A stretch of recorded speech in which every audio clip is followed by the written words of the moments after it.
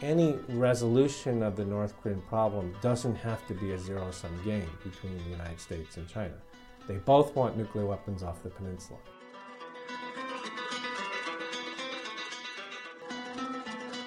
And so if you talk to Chinese policymakers or strategists about North Korea, they're not as concerned about the ICBM threat because they don't feel like they're the target of it.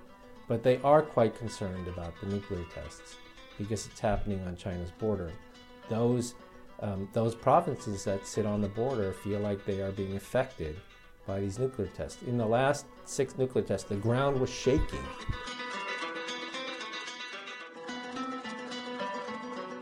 I don't know of a military solution today for this problem that would not also result in hundreds of thousands of casualties on the US, South Korean, and Japanese side.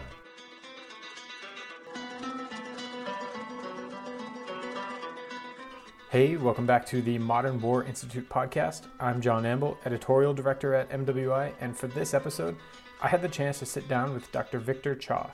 Dr. Cha is the Director of Asian Studies and holds the D.S. Song Korea Foundation Chair in the Department of Government and School of Foreign Service at Georgetown University. Before that, he spent 3 years as the Director for Asian Affairs at the National Security Council.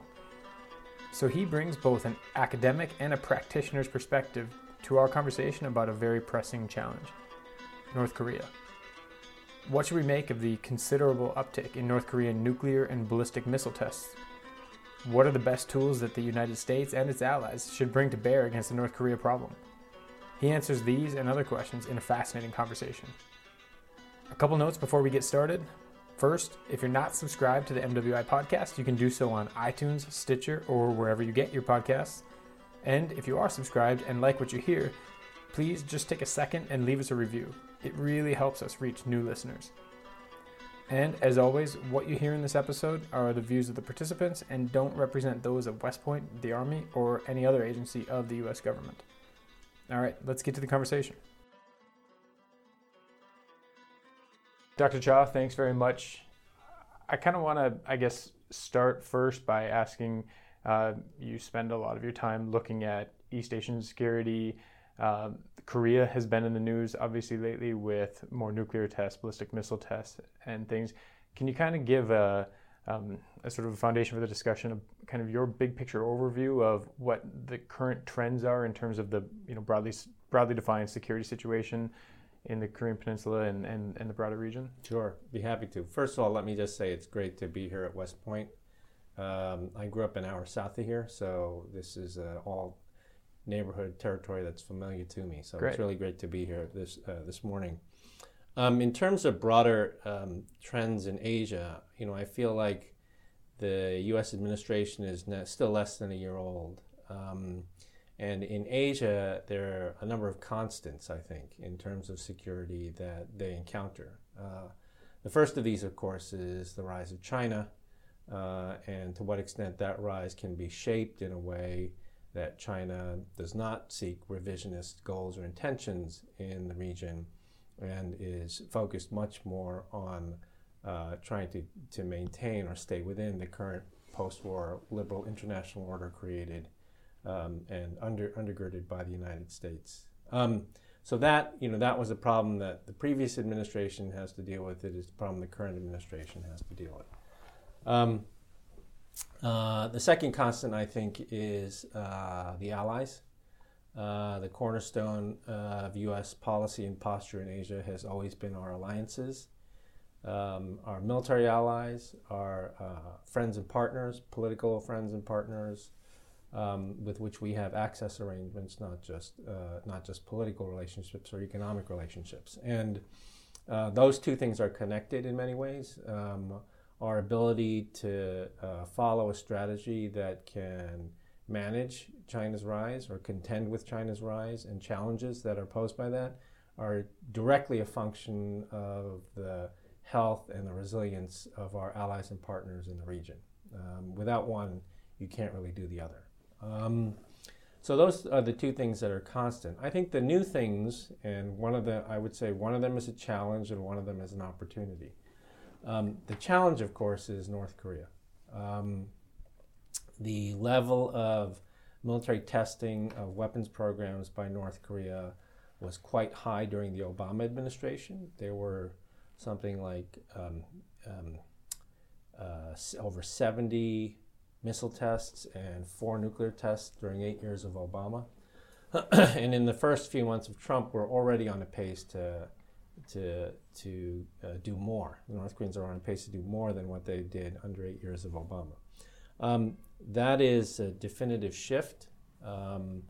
A continental ICBM capability by North Korea is becoming close to very real, as well as miniaturized nuclear devices that they can mate with that, which pose a direct security threat to the homeland of the United States, something we really never had to deal with before. I mean, there was always a threat on the peninsula or to the region, but never to the homeland.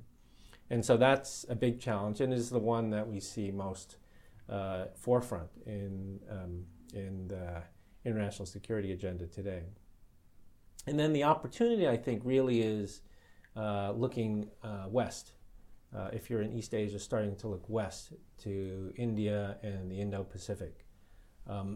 There has been, really since the George W. Bush administration, much more of a systematic effort by the United States to engage India, both in political and economic terms, as well as in terms of maritime coordination. And I think this is an agenda that, again, started under George W. Bush, it continued under Obama, and I think it's something that the Trump administration is also going to push in a very forward-looking direction. So there are things that we're familiar with in terms of what's happening in Asia, but there are also some new things and some new challenges and some new opportunities. You did exactly what I was hoping you'd do, and you gave me about 4 or 5 things specifically that I want to ask you, if you could talk to a little bit more. The first of those is the North Korean weapons testing. You noted the trend, the upward trend in terms of their frequency. Why is that? I think there are a couple of reasons. One is domestic, in the sense that the step increase in testing really starts to take place as the new leader starts to come into position in North Korea, even before his father dies. The previous leader of North Korea dies. Kim Jong-un, the current leader, his rise to power really correlates with an increase in testing. So there's something domestically happening there in terms of, I don't know if it's domestic legitimacy or something. The other element is that what looks like a conscious decision to move from an experimental testing program to a military testing program, with the goal of trying to get to a survivable ICBM capability while this young fellow is still in office. That probably is the single most important reason for the step increase in testing. And you'll notice that both of those things, both of those variables that I talked about, are internal to the state. So in other words, I don't think that the increase in testing is because there has suddenly been an increase in the external threat to North Korea. To the extent that a threat exists, and from North Korean eyes it probably does exist, I would say it's been constant over time, and maybe even decreasing in the previous administration, because of the strategic patience policy, which basically said we're not going to deal with this issue. So I think these are largely domestically driven, and I think in their own minds they feel like they're succeeding, because they have seen rapid improvements far beyond most people's expectations in terms of their capabilities over the past year.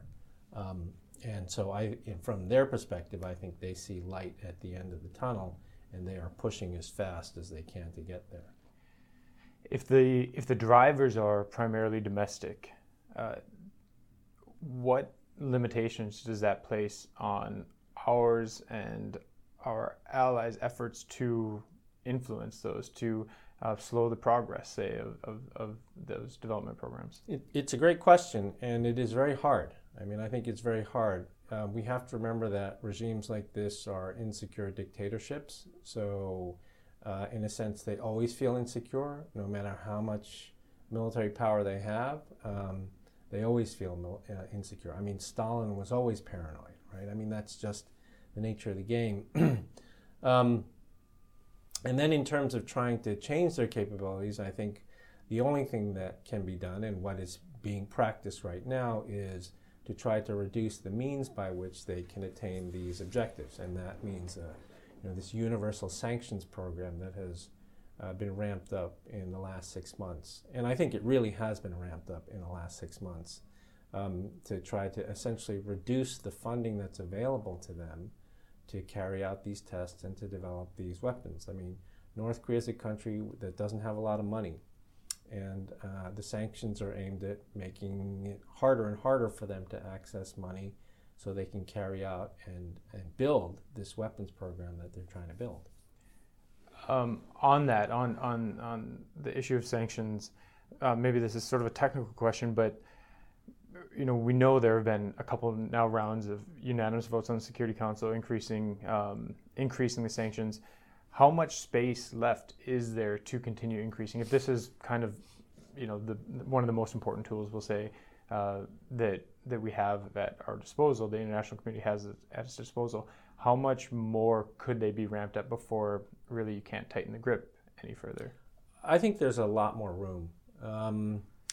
This whole idea of ramping up sanctions, it is informed by the sanctions program that was implemented with Iran.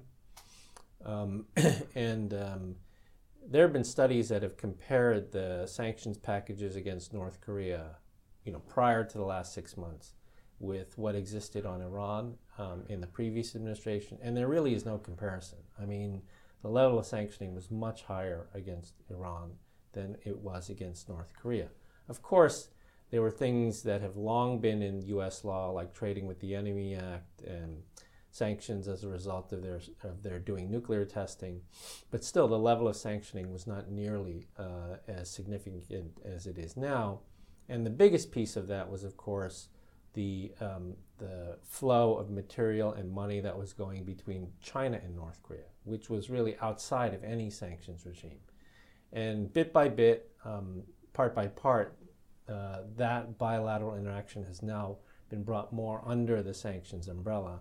And that is probably where we're seeing one of the biggest changes in terms of sanctions effectiveness on North Korea, which has really been the fact that a lot of Chinese activity now has come under sanctions, with the proactive support of the Chinese government. That's one of the, I think, themes that you hear is that a solution to the North Korean problem, such as it is, has to involve China.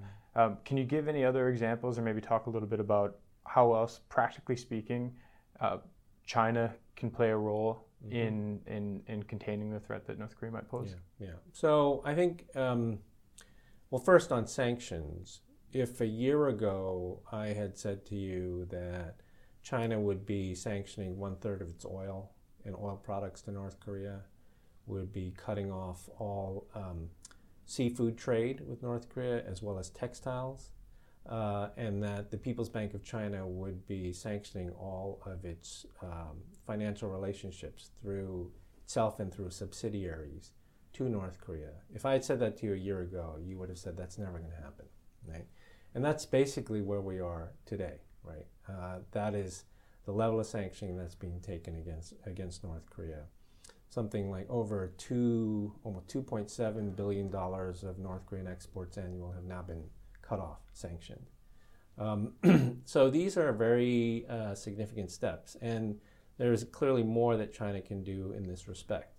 But I think from a broader strategic perspective, what I think some people hope would happen between the United States and China is not just this tactical sanctioning, but a dialogue that took place between these two countries about the future of the Korean Peninsula, and how to think about contingencies on the peninsula, how to think about potential collapse, how to think about even military confrontation. There needs to be a dialogue that takes place between these two countries, because any resolution of the North Korean problem doesn't have to be a zero-sum game between the United States and China. They both want nuclear weapons off the peninsula. I think they both, although they can't say it, really don't like this leadership in North Korea. So there are non-zero-sum outcomes here, but without any dialogue or communication, it could easily become a zero-sum game between the two sides. And, though we may have lots of problems with China's rise in the region, what they're doing in the South China Sea, what they're doing in the Taiwan Straits, what they're doing in the East China Sea, I think it's pretty fair to say that on both sides of this issue, nobody wants a war that would involve the United States and China on the Korean Peninsula again. That would be disastrous for everybody.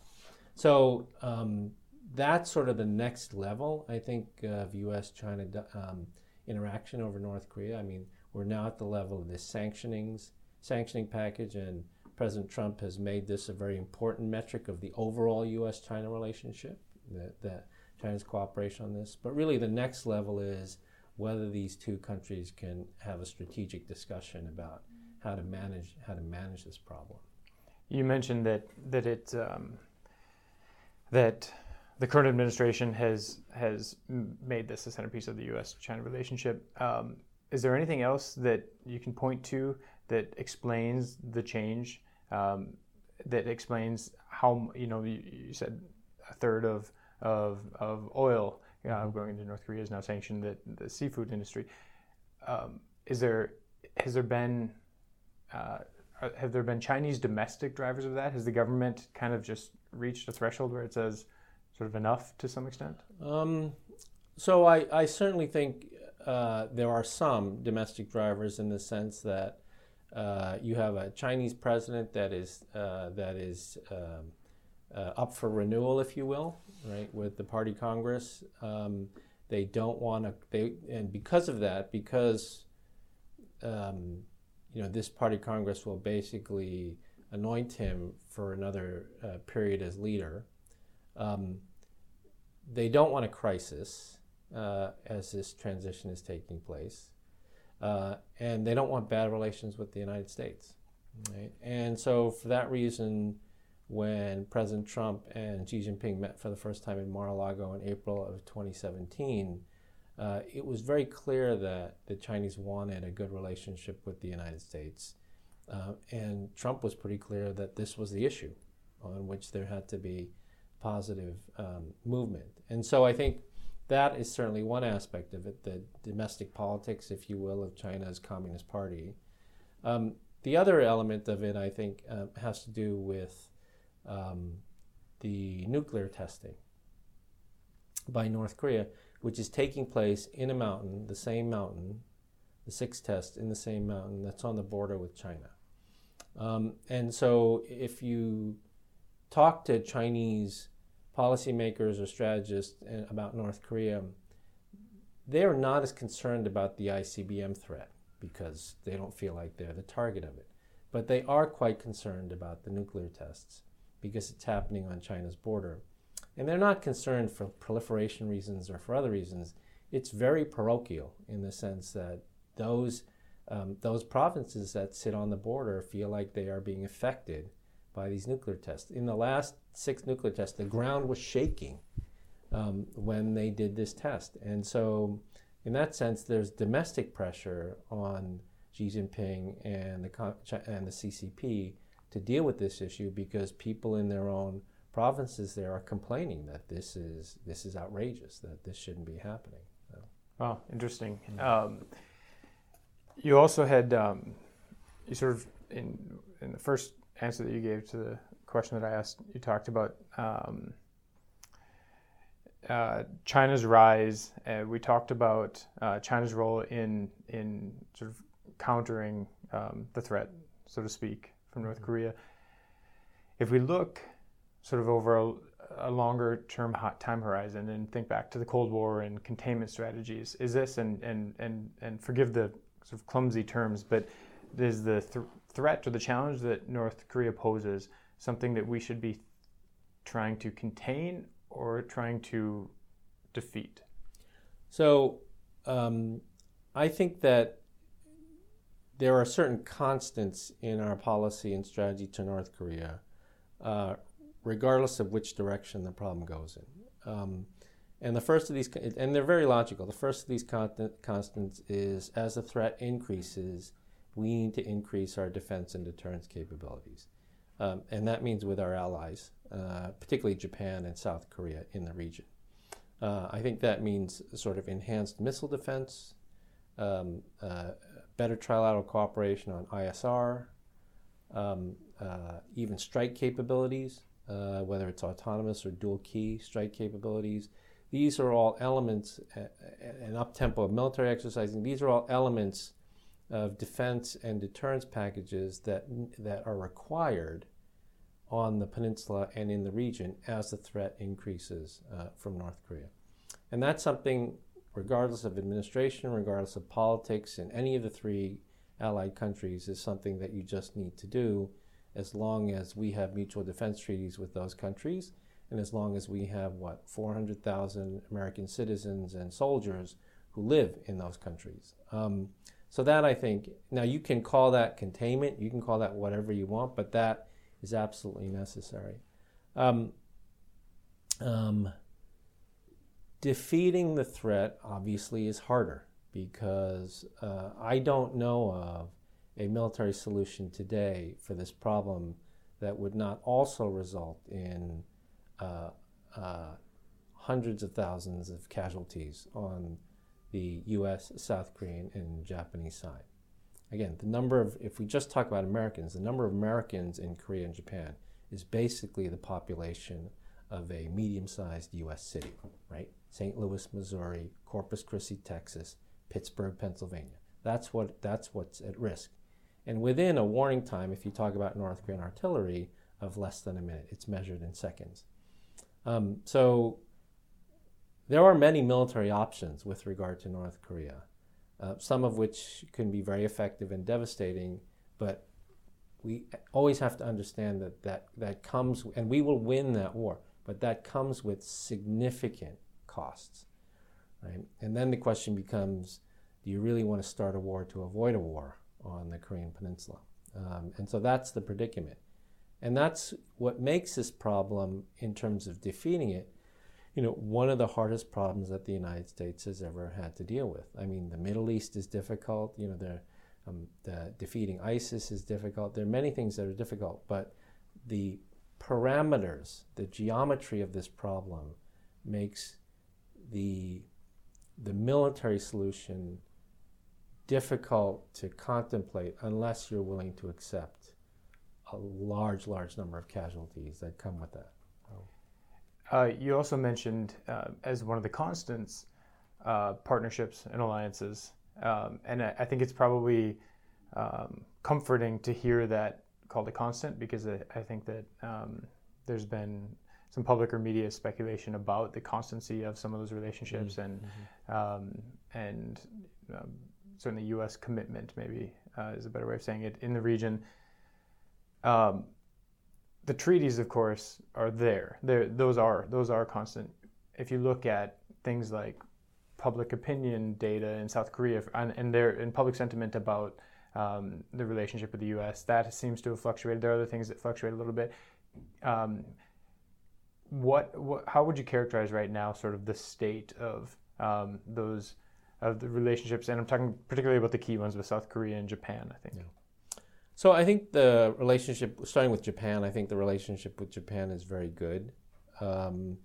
Allies come together when there are threats, and very clearly China's activity in the South China Sea over the past few years, as well as in the East China Sea and the North Korea threat, have really brought the United States and Japan even closer than they have been in the past, whether you're talking about naval cooperation or missile defense. This is a very close alliance relationship today. And the leaders like each other. You cannot discount the importance of personal connection, chemistry between the two leaders. That it really colors the entire alliance relationship. And it's something that's often underestimated. In the case of South Korea today, the relationship is strong. The South Korea has been fully on board with the United States in terms of the maximum pressure campaign of sanctions against North Korea. But it's no secret that the current South Korean government is a progressive government, a politically progressive government. And in South Korea, politically progressive doesn't have anything to do really with social issues. It entirely has to do with North Korea and a desire to follow strategies aimed more at inter-Korean reconciliation rather than outright pressure. And so that, frankly, has created some tension in the relationship because North Korea is carrying out an unprecedented level of testing, nuclear testing and missile testing, which compels the United States to follow one path. But you have a South Korean government that is following that path, but also always asking, can we go to the other path? When can we go to the other path? The so-called engagement path. And so that, frankly, creates some tension in the relationship. But it's not tension that's unmanageable. The last time I was in government, when I was at the White House on the NSC, I had the Korea account, and our counterpart in Seoul was the last progressive government in Korea 10 years ago, the last time they had a politically progressive government. And during that time, there was tension in terms of policy towards North Korea, but at the same time, South Koreans sent the third largest ground troop contingent to Iraq. They sent PRTs to Afghanistan. We did the free trade agreement. South Korea got NATO +3 status. They were included in the creation of the G20, the group of 20. So there were a lot of positives that can still happen in the relationship, even if there is, a difference of views in how best to manage the North Korea issue. You also mentioned something that I want to kind of bring into the discussion, and that's the territorial disputes in the South China Sea. And this is, I think, par for the course when you're talking about regional politics, that you're going to have issues that have sort of some kind of strange alignment or what I guess what I mean by that is, on one hand, we're trying to bring to bear our alliance partners, South Korea and Japan and others, and China, to sort of solve the North Korea issue, while at the same time you have pretty strong antipathies between some of those people that we're trying to get all on one side of the table regarding another issue and these maritime disputes. How is that best managed? Well, it's not easy, quite frankly. I mean, in terms of the United States and Japan, there's really little space between them. I think Japan is as concerned about China's island building campaign in the South China Sea, and so there's really little disagreement between the United States and Japan with regard to things like freedom of navigation operations, better intelligence coverage of the Chinese activities in the South China Sea. With South Korea, again, it's a little bit harder because for South Korea, their entire prism on the world is defined through security on the peninsula and the North Korea problem. Whether that North Korea problem is defined in terms of how to engage them, how to sanction them, or unification, in South Korean minds, all of those things require, if not strategic understanding with China, real cooperation with China. And so for that reason, the South Koreans have always been more hesitant to say something about what China's doing in the South China Sea. I think less willing to openly criticize activity by China in South China Sea. So, as the United States tries to coordinate, these differing interests to work together on one problem, but then to get pieces of that to work together on another problem, it's a bit like herding cats. Sometimes it works, sometimes it doesn't. But I think overall, the important thing to remember about these alliances, even though they may have differing interests at the time, is that these are, first, they're undergirded by the mutual defense commitment, and that for the most part, has been the United States defending these countries, but at the same time, during the global war on terror and other cases, we saw these allies coming to the defense of the United States, again, whether it was South Korean troops, ground troops in Iraq, or whether it was the Japanese Navy in the Indian Ocean supporting Operation Enduring Freedom in Afghanistan. So it is mutual in that sense. And then the other thing is we have to remember is that these alliances are deeply rooted in common values. I mean, these are the three liberal market democracies in the region. There are more things in the world that these three countries agree on than they disagree on. These alliances have been both the foundation of the U.S. post-war presence in Asia, as well as the foundation of the incredible success of South Korea and Japan, since the end of the Second World War today, where South Korea is the 11th or 12th largest economy in the world. Japan is the third largest economy in the world. These are unique alliances. I think in the history of alliances, these are truly unique alliances. And so there's a resiliency there, even though we may disagree on issues time to time. Well, thank you very much. There's a long list of questions I think I could continue asking, but we'll leave it there for now. Dr. Cha, thanks for joining us. Thank you. It's my pleasure.